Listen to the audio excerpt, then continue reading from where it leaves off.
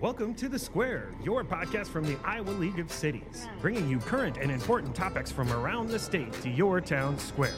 With our hosts, Mickey Shields, the Director of Membership Services, and Katie Wheeler, the League's Business Relations Coordinator. Our hosts bring you topics that matter to your town square. And welcome back to The Square, everybody. Katie, how you doing? Doing good. How are you today, Mickey? It's good.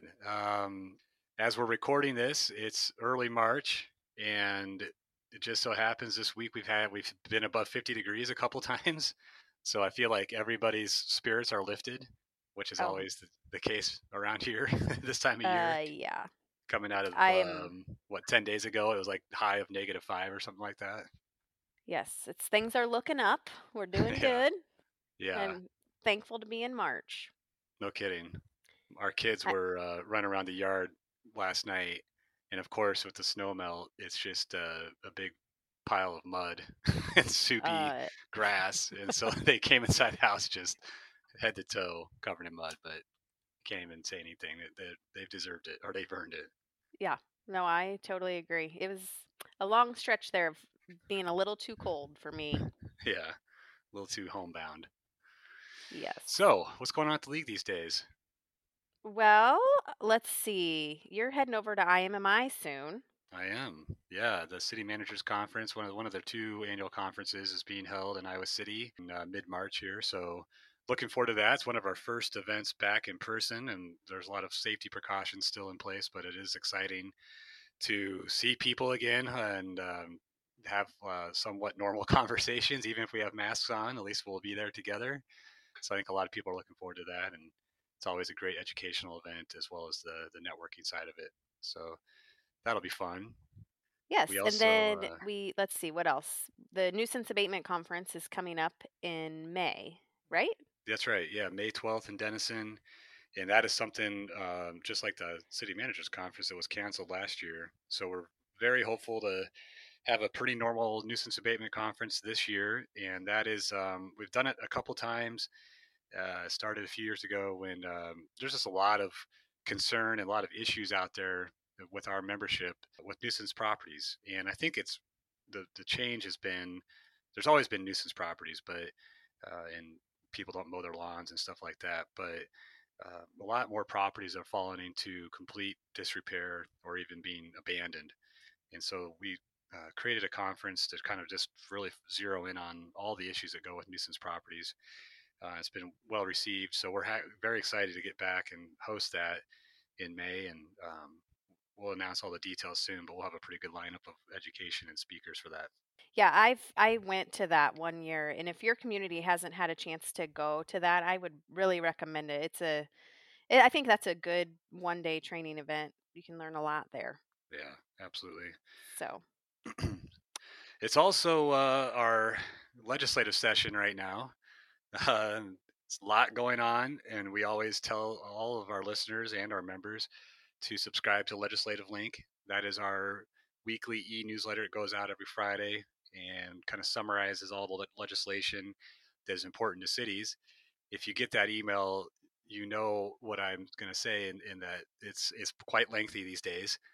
There's a lot of legislation that is proposed right now as we speak, and I'm sure there'll be more that affect cities, and some important stuff like tax increment finance is on the table. So I would definitely encourage all the listeners to get engaged, try to understand the legislation as best you can and how it impacts your city, and then communicate with our team, Robert Palmer and Daniel Staller, our government affairs guys, as well as your legislators, to let them know how the various legislation impacts your city. That's really the way to convey the positives or negatives of any of the proposed legislation that comes out. So check that out again every Friday. It's a really good newsletter to keep you informed. Another big thing that's happening in March, it's Mr. Shields' birthday. Oh boy!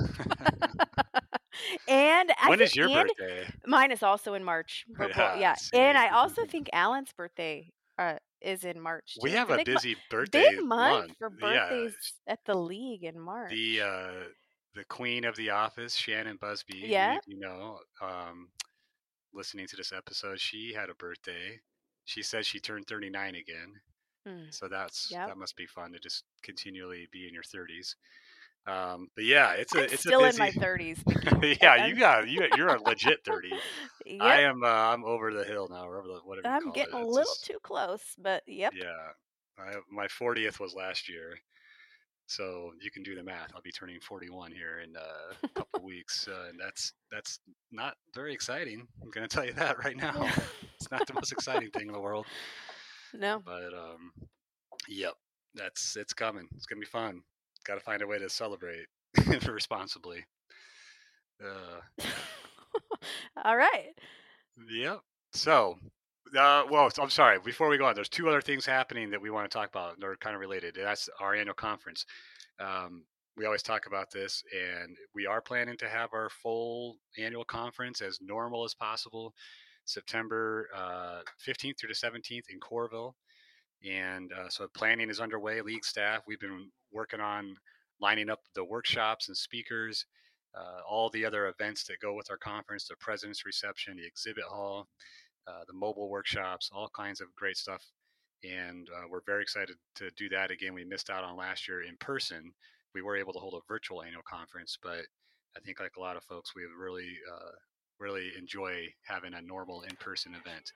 So that'll be again in mid-September, and we'll have all kinds of information coming out over the next few months as we head into summer and really start ramping up the registration. So take a look on that. As always, stay informed with League Weekly, our website. That's where we tend to put out all of our information. Social media.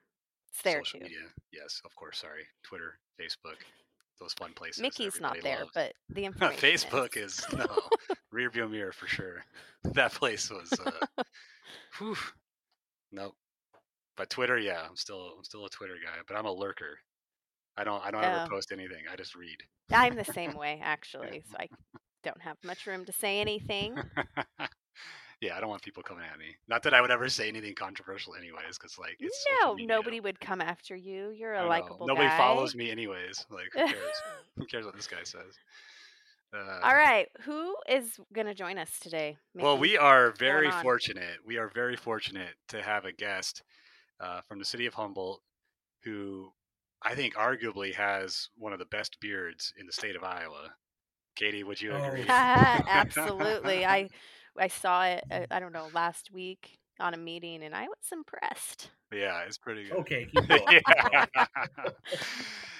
We have Travis Goedken with us today, Humboldt City Administrator. He is, Travis, how long have you been with the city of Humboldt? Just celebrated my 5-year anniversary here not too long ago. There you go. Congratulations. Yeah. Thank you. Yep, they still keep. Yeah, exactly. They still have me around. They still pay my paycheck. That's great. Yep. Well, welcome to the Square. Let's start by hearing a little bit more about your background. Where did you grow up and go to school? Maybe tell our listeners something about yourself that that not many people would know about you. Anything fun like that? Yeah, absolutely. Yeah. Great to be here. I started my route down this path by really lived in the country all my life. Never lived in town. Never thought I would. Huh. But graduated from Western Dubuque High School over on the eastern side of the state there. Mm-hmm. Again, lived in the country all my life. Once I graduated from there, I moved on to the University of Iowa and went to Iowa City with aspirations of becoming an attorney. And like some of us do while you're there, you kind of get exposed to some new things and new ideas. And so after graduating with a political science degree, I decided to kind of change course and re-enrolled and got an economics degree from there as well, because late in my political science endeavor down there, I had a professor talk to me about, we were talking about some other options for political science. If it's not law, what else do you do? Mm-hmm. Because, I was starting to get serious with my now wife, Tara. And, I really didn't want to have those long hours that you see that attorneys have all the time. And, boy, was I wrong. I mean, the city administrator, it's the same out. I say the same hours, but I can tell you if I call an attorney here in town on Thursday afternoon, I'm not getting anybody because they're all playing golf. But, we do, of course, have the added benefit of, public pay and public criticism. Right. Yeah. Really exciting. Yeah. But no, it's been a great move. After my economics, I went down to Drake, and by went down, I commuted actually and drove to Des Moines 3 days a week to get my master's in public administration. And then after several years, it took me about 3 years to finally break into a city role. I was the deputy city clerk for Tiffin for almost a year before moving to Kansas as the city administrator of Cherryvale, which was a great community to cut my teeth on. Community of now 2,300 people approximately. In its glory days, had roughly 8,000 to 9,000 residents, but that was in 1904. Oh, wow. So you want to talk about nuisance conflict, nuisance really. statement. Yeah. And for a community of 2,300 had full-time police, fire, and EMS. Oh my goodness. Wow. Yeah, you don't see want to that talk often. about shoestring budget. Yeah. So you need to get really efficient with your tax dollars in that type of a setting. So, really? Goodness. Yeah. Great community cut my teeth on, but as I said before, about 5 years ago, I was lucky enough to be hired to the city of Humboldt, made my return back to the state of Iowa. And, my wife, now 4 kids up here. Yeah, love my kids, love them dearly, but, don't know I'd recommend 4. They could be a handful. Yeah. Especially with, you talked about something that people might not know about me, that I've actually been working on. I'm kind of frugal, not just in city budgeting, but also in personal finances. I've been working on a 520 square foot addition to our house since number 4 came along for over a year now. Wow. And exciting stuff there. Did you get a building permit for that? Oh, definitely. Even a driveway permit. And they're like, we don't require one. I don't care. Give me one. Right. Wow. Well, that's fun. But yeah. And do you live in town now? Yes. And yep. Now I live in town, and it was a little bit of an adjustment, but it's great to be able to offer. My kids have the ability. I work 2 blocks away from my house. Wow. The elementary school is 2 blocks away from my house. And we're a community of nearly 5,000 people, so it's not that we're all concentrated in one tiny area. But that was the main reason of choosing our home. Actually, is its proximity. We just completed a $1.5 million streetscape project in our downtown, and we're a block off downtown. So great access to restaurants, and on those nights when you can get away from 4 kids and get a sitter, but that happens once in a while. yeah, once in a blue moon. Yep. That's great though. You picked a pretty good community to raise children, and Humboldt's I always enjoy coming up and visiting with you all. And it's been too long. I need to get back up there, see what's been going on. It has been a while. Yeah. So that kind of leads us into our topic, main theme of this episode anyways, and public improvements, which is something every city has to deal with at some point. Every city has to work on their roads, their bridges, facilities, utilities, parks, trails, sidewalks, you name it. There's nothing that lasts forever. So whether it's just annual maintenance or eventually a complete upgrade or reconstruction, every city's going to have to deal with those types of projects. So perhaps some of our listeners may not know everything about city government, even though this is a Iowa League of Cities podcast. But we have actually had a fair number of citizens listen in, believe it or not. So maybe explain from a city manager's perspective the various projects your city has each year to kind of maintain or upgrade your infrastructure. Absolutely. and I certainly don't claim to know everything about city government. What? And I like to think No, pretty good at it. But yeah, that's why we're all League of Cities members, and we continue to go to Right, training. Ooh, exactly. I like the plug, Thank you. Travis. Thank you. Yeah, so here at the city of Humboldt, we've, on an annual basis, everyone, of course, wants to see streets. That's what it's above ground and it's visible. And, Mickey, you talked about, or maybe it was Katie, we've been above 50 degrees here a couple times this week already, and it's forecast in the future. Yeah. So pothole season is Oh, upon yeah. us. So that's a constant reminder as we're wrapping up budget that we need to plug in money for streets. I have an excellent council that acknowledges that just what's on top of the surface, that's not the only thing that needs to be addressed. So we do a really good job on maintaining water leak locations, and we do an annual water leak detections to figure out if we've got water loss within the city mains, and to really pinpoint those locations, especially if we're looking at any kind of street reconstruction or even maintenance in the area. Because the last thing we want to do is have a water main break under brand new asphalt, have to cut it out and patch in with a new section. But that is the nice thing about asphalt, is you can cut and patch fairly easily, but it does still give you a seam. Right. And you don't. So we really try and look at the full depth before we really address those improvements on the maintenance side. Sometimes you got to have those really difficult conversations with the members of the public, or maybe even your elected officials, and this is something, again, we try and target. Sometimes elected officials like to say, well, let's pick this quadrant of town and we'll rotate throughout the 4 quadrants every year.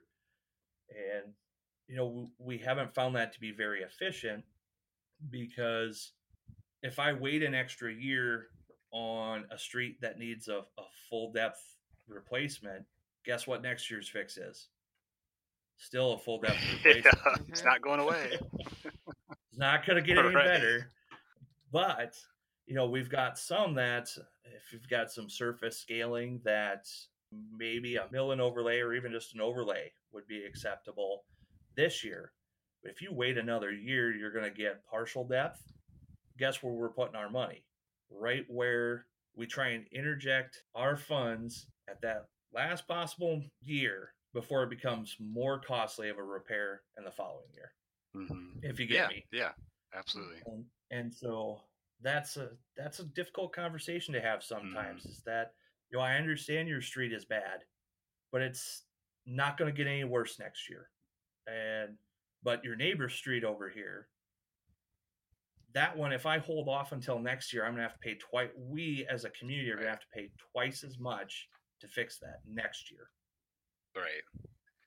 And I mean, if you ask any resident what the most important street in the community is, you know what they're going to tell you, right? Not their neighbor's street. It's their street. Yeah. It's their street. So, again, lots of times that leads to difficult conversations on the maintenance side. No doubt.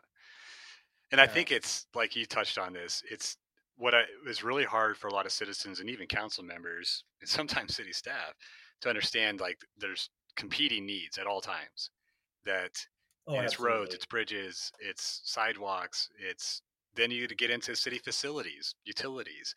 Like, it never stops. It just never stops. And what may be incredibly important to a certain block on the, of neighbors, because their street is really in poor condition, or it's been several years since it's been patched over or anything like that. And that's all they can think about, and rightfully so.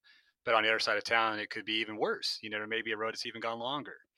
And it's just, that's the hard part for cities, is trying to balance out all those demands. So on that point, what do you all do in Humboldt to kind of like take a look at all the different stuff that you have on your list and try to figure out a way to prioritize and plan out future improvements? Yeah, so that's how do you fund all this Yeah. stuff? That's well, when you figure that out, Mickey, let me know. Yeah. All right. But no, absolutely, we've got a limited amount of resources. Contrary to what the public may believe, we can't raise taxes anymore to pay for this and that. We've got set road use tax. We've got the 810 limit. So even if I wanted to pull out everything out of the general to get it over, I'm still limited. I got to pull from somewhere else. But the past several years, we do rely heavily on our local option sales tax, and the community has supported that. And it was actually just renewed this past year again, bringing in roughly $600,000 a year, and the proceeds all have to go to public infrastructure. Okay. My predecessor, Aaron Burnett, utilized that we have one city-owned bridge in town that crosses the west branch of the Des Moines River, and that financed that project as well as some federal funds. And since then, we have continued to put every dime of it, essentially every dime. There may have been a little bit here or there, but essentially every dime of it back into surface improvements. Because road use, even with the increase that we saw here a few years back, we're still nowhere near the revenue needed to be able to maintain our streets. But the city has done a fairly good job of taking a look at our debt service. And not that I'm a big fan of taking on debt for maintenance, but sometimes it's a necessary evil. Right. So if we're looking at bonding for our rec center infrastructure, for example, we with our brand new rec center, working with the donor there, we had to put in roughly $1 million of infrastructure that, of course, we bonded for to place. But looking at what our debt schedule looked like, we saw that we were going to be retiring pretty significant amounts of debt here in the near future, and structured an additional amount to borrow for not just street, but also pretty significant water main repair section along Highway 169, and trying to keep that levy fairly similar. We've been going down quite a bit, actually, the last several years. And so the council's done a really good job of incurring good debt to make sure that we continue to maintain the level of streets that we have. But it is kind of a constant struggle, because something unique to Humboldt and our streets here, nearly every street in town is 37 feet wide, curb to curb. Wow. Yeah. I'll wait for the gas. Yeah. Why is that the case?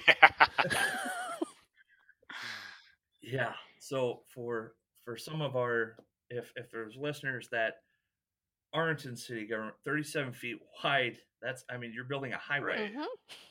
Yeah, the normal width is what, 30? If I remember right, Sudas is even less than a residential side street. Residential. 26, yeah. Is that why you moved there, Travis? So your kids could practice driving on nice wide streets? Well, it definitely opened my eyes to the true cost of 37 foot wide streets. Yeah. And no, but that is actually something the community very much prides itself on, are the extremely wide tree lines. Yeah. And tree lining them also brings in its unique struggles. Yep. Now you've got a root system that's everywhere in the right of way. And so that bodes into sewer issues. But back to the 37 foot wide street, we've made some changes here as of late, not just on the replacement side, but even our snow removal. I don't know a lot of communities that do this, but we actually put wing blades on all our plows now. Because you take an 11-foot blade on the front of a snow plow, and you do the math, 11-foot blade on a 37-foot wide street, you got to do 4 passes to be able to get the whole thing clear. Right. So now we throw an 8-foot wing blade on there, 8 plus 11, 19. Now you're getting there. We can get there. We can get there. So, cut our snow removal time in half, essentially. Right. Innovative city management right there. Yeah, exactly. So we've that's been a pretty well received change from a staff standpoint as well.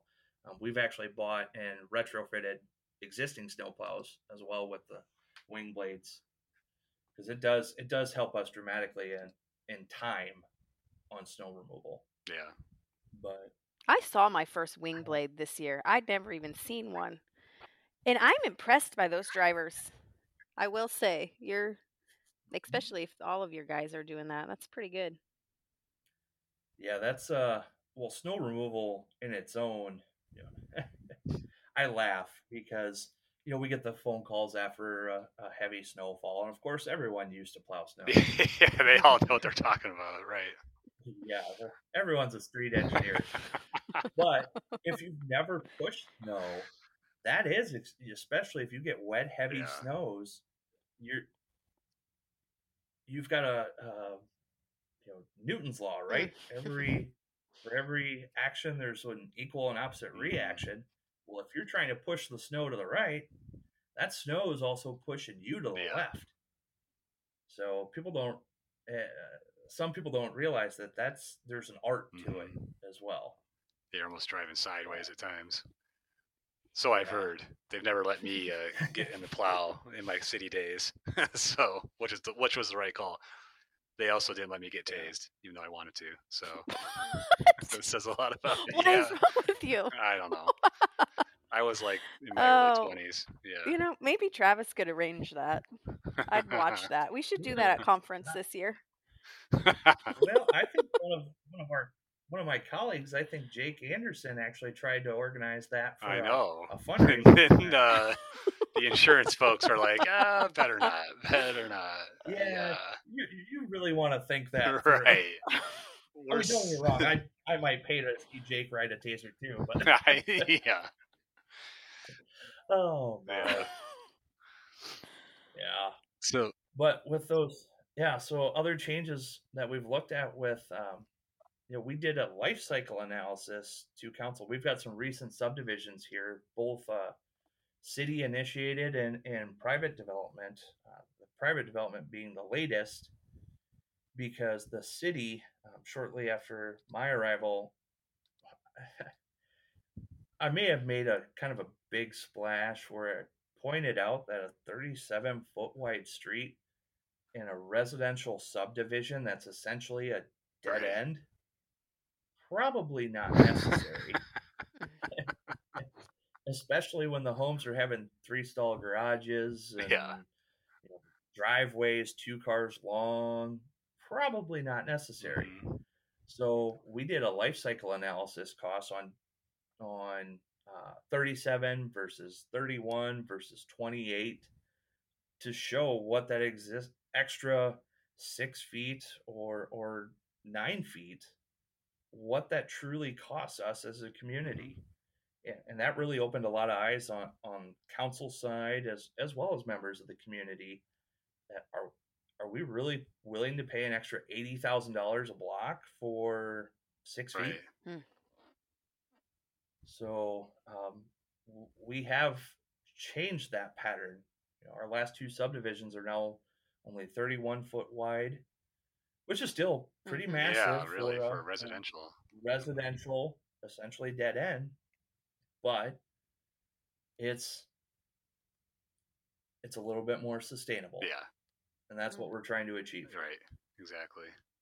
So one thing too, I think, well, a lot of people don't understand, especially if we have any citizens listening on the podcast here, of just kind of what it looks like to do a public improvement project, and an infrastructure project, street project.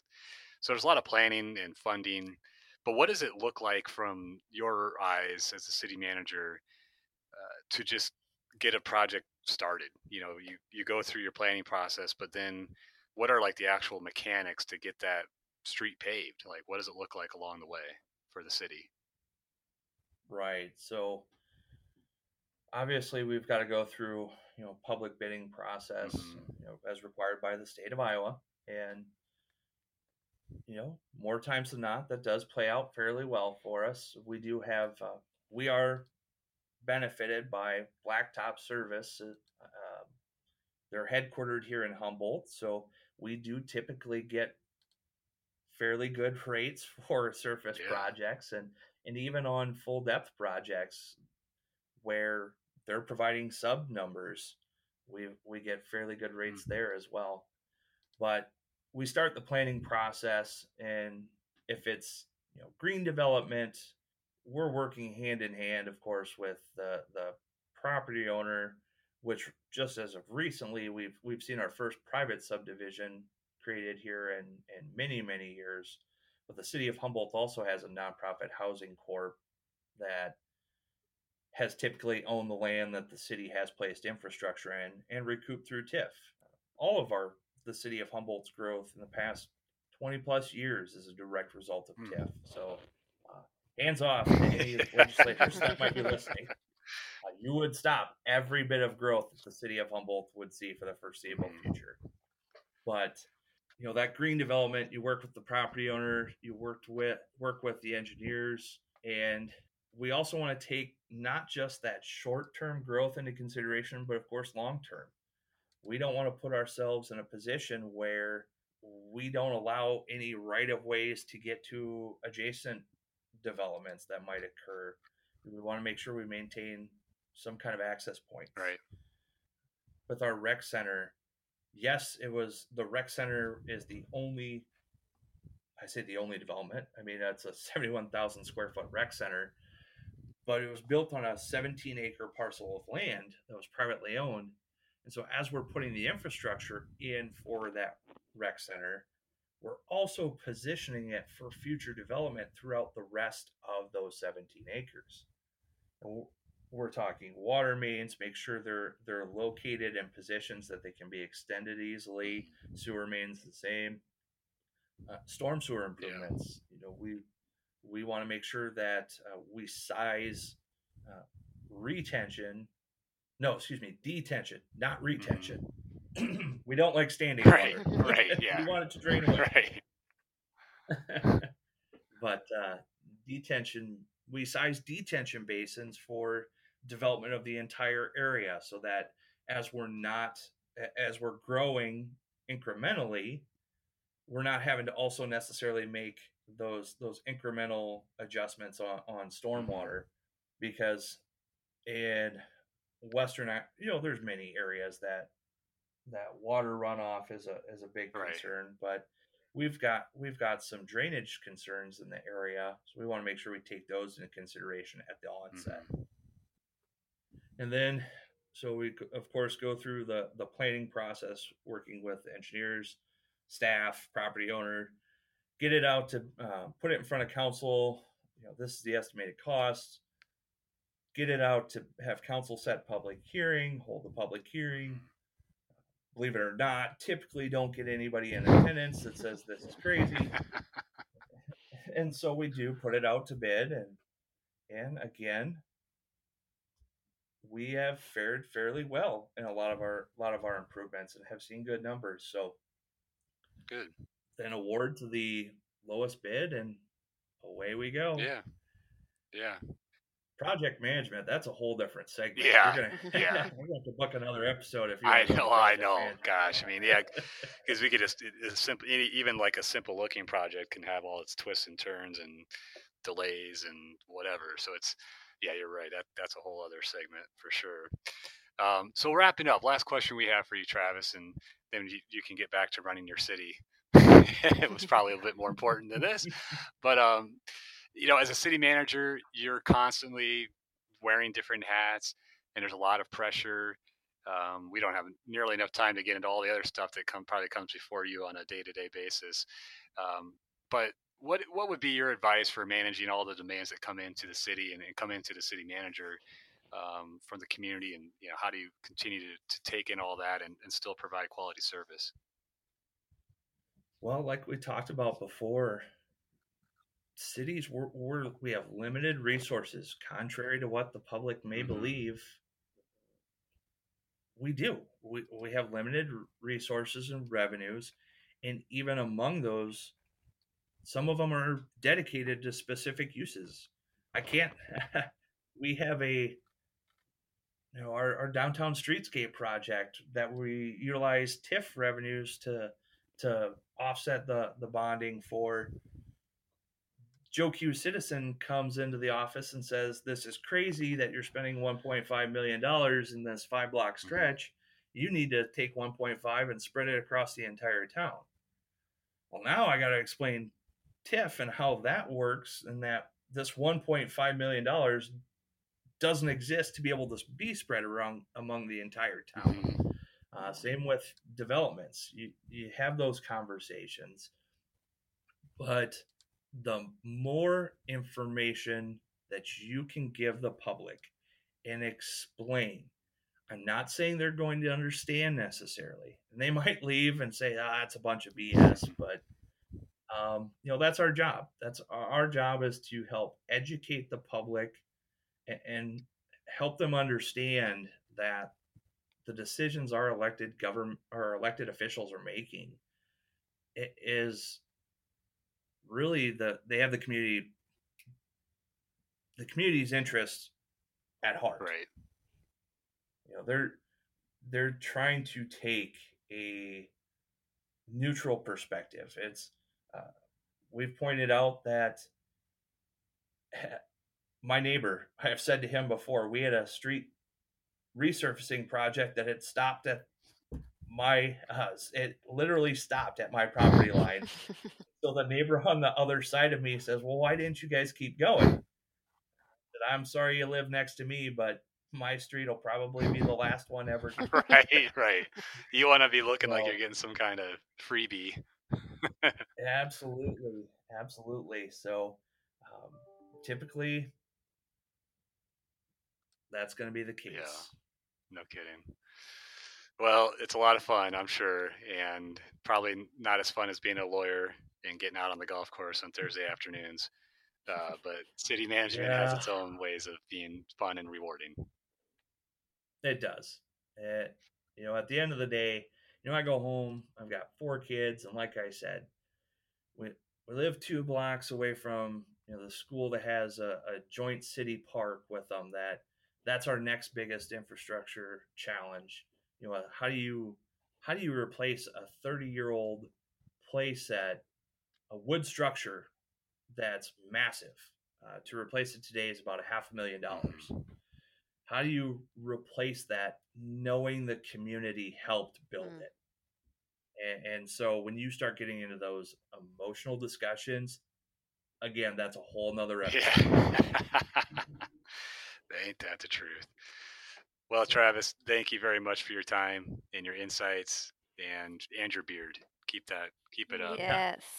You're one of a kind. Not a problem. I've been told that I have a potential career in radio, or maybe it was a face for radio. Oh man. Thanks, Mom. Yeah, really. Oh, well, thank you very, very, very much. Really appreciate it. Well, thank you, Travis. Thank you, guys. All right, we'll talk to you soon. Yeah, it's been fun.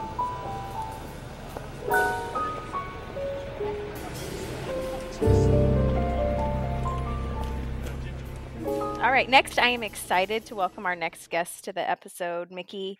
It is the one and only Derek Johnson from ISG. The legend. He is He is a legend. the legend. And ISG is a partner program of the league, and there's more information about them on our website. But welcome to the Square, Derek Johnson. Well, thank you very much. I certainly don't deserve that welcome, but yeah, I'm excited and a lot nervous to be on here. First time participating in a podcast. So yes, thank you for the invitation. I'm sure we are very from intimidating. Others. Yeah, very intimidating. We ask very tough questions of our guests. Yes, the first one being, let's hear a little bit about you. What's your background? Are you from Iowa, and how did you end up at ISG?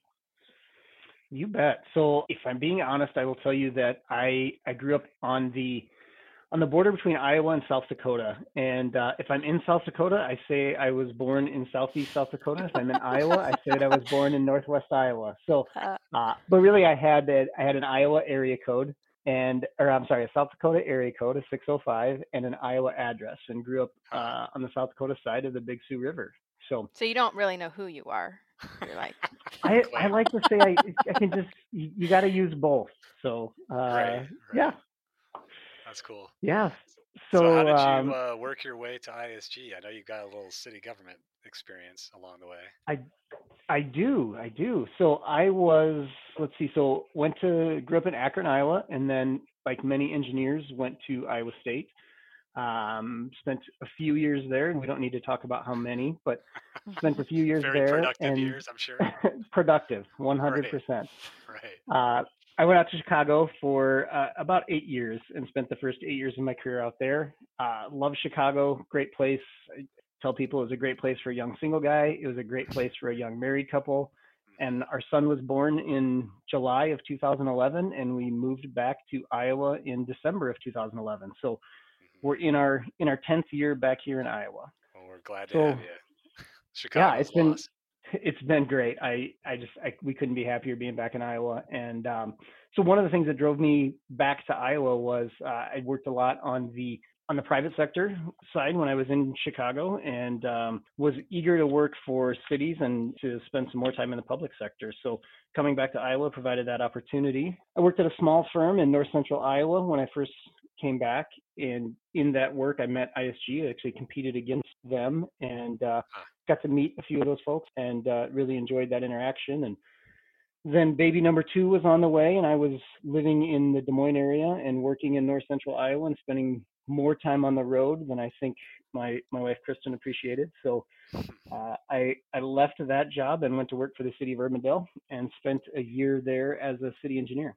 So I got to meet some really cool people, work on the city side, and really enjoyed that. But then the folks from ISG came back and asked if I would help them open an office in Des Moines. And I took that opportunity in the summer of 2014. So we're coming up on 7 years of having a location in Des Moines, and have grown in that time from 1 to just over 50 people now. It's been a wild ride, and I'm certainly glad that I've ended up at ISG, and we certainly enjoy working with the league. That's cool. Yeah, it's amazing how quickly the ISG has grown just in these last 7 years, you said. Because I can remember when you and our good friend Bill Goldie were kind of cutting into the Iowa sector, and meeting you guys and being really impressed with the work that you were doing and the firm. And it's just amazing how much the firm has grown. And I think you got offices in Waterloo and Storm Lake. Is that right? Absolutely. Yep. So we've had our Waterloo office for about 3 years, I believe, in Waterloo, and Storm Lake was an acquisition and became part of the firm in 2012. So great offices and good folks that run those offices, and Tom Graft in Storm Lake and Tim Verhane over in Waterloo. So it has been some fast growth, and it seems like a long time ago, but certainly a lot of fun, and owe a lot of that success to partnerships with cities across the state. Yeah, that's cool. So tell our listeners what you all do. You know, I think people kind of generally understand what engineers provide, but like when a city's looking to do something, you know, what do you guys provide? What's kind of the process for you all as engineers?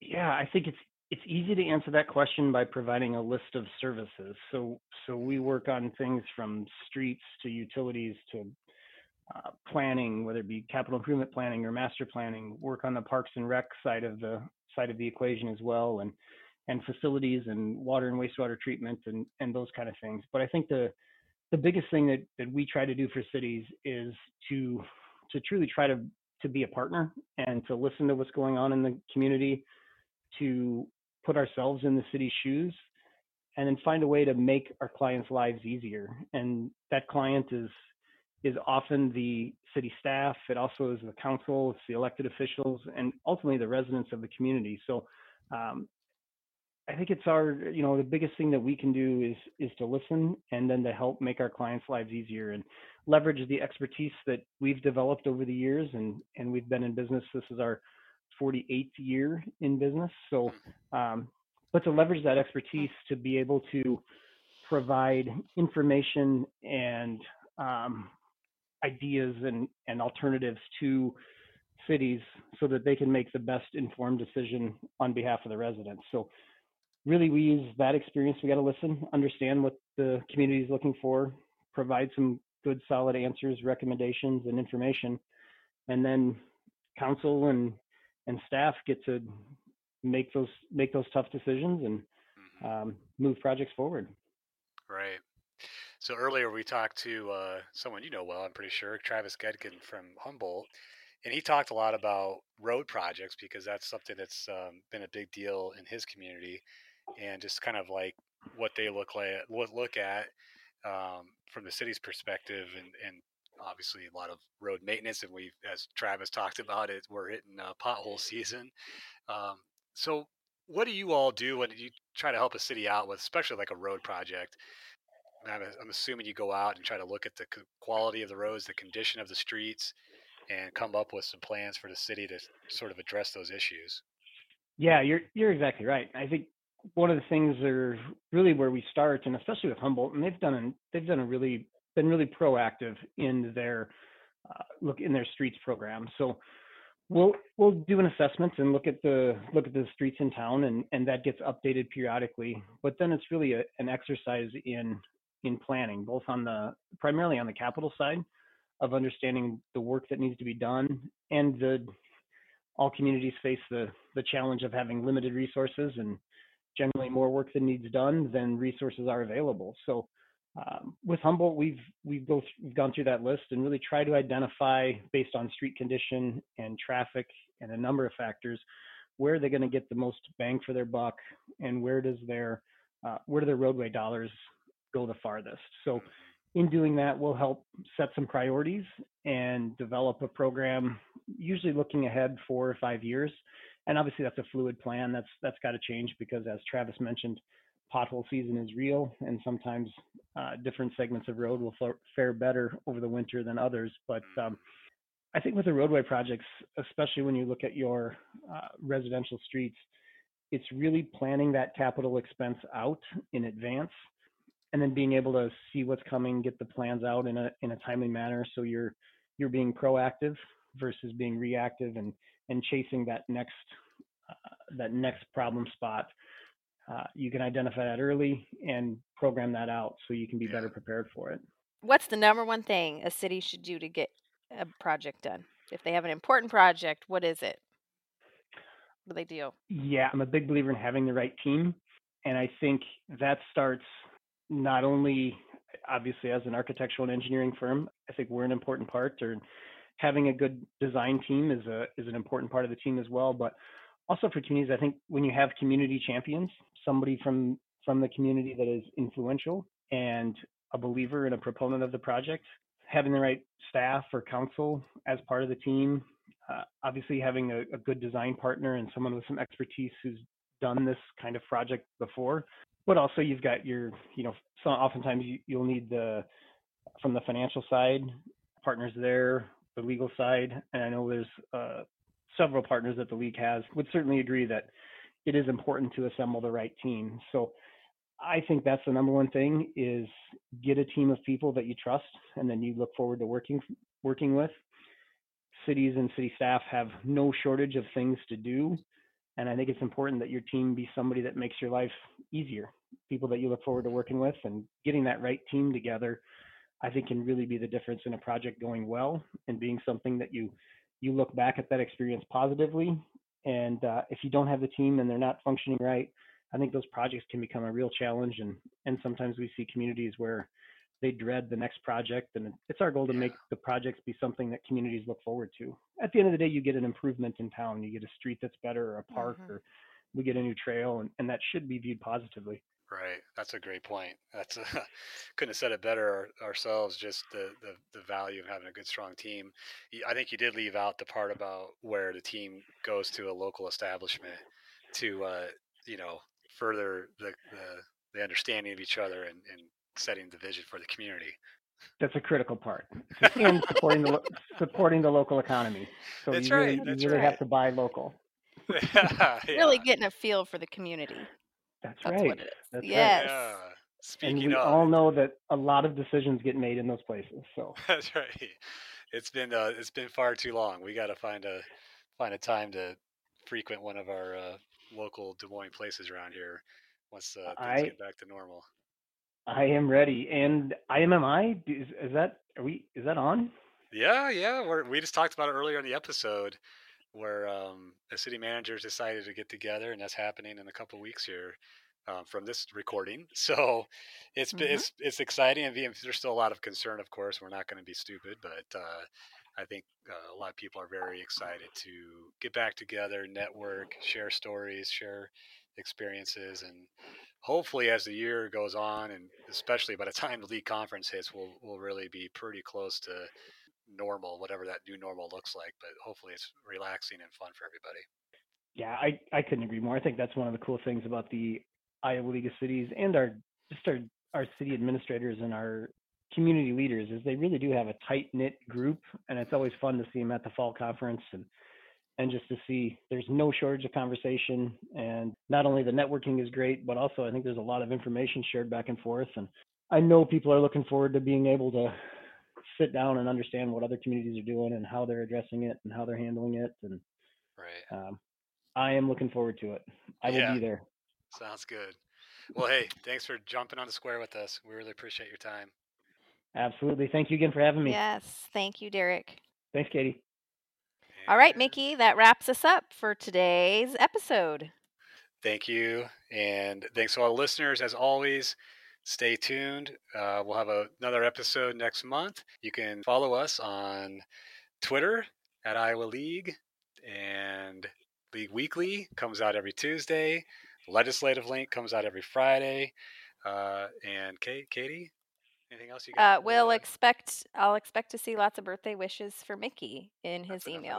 And back at month. you. All right. We'll see you guys later.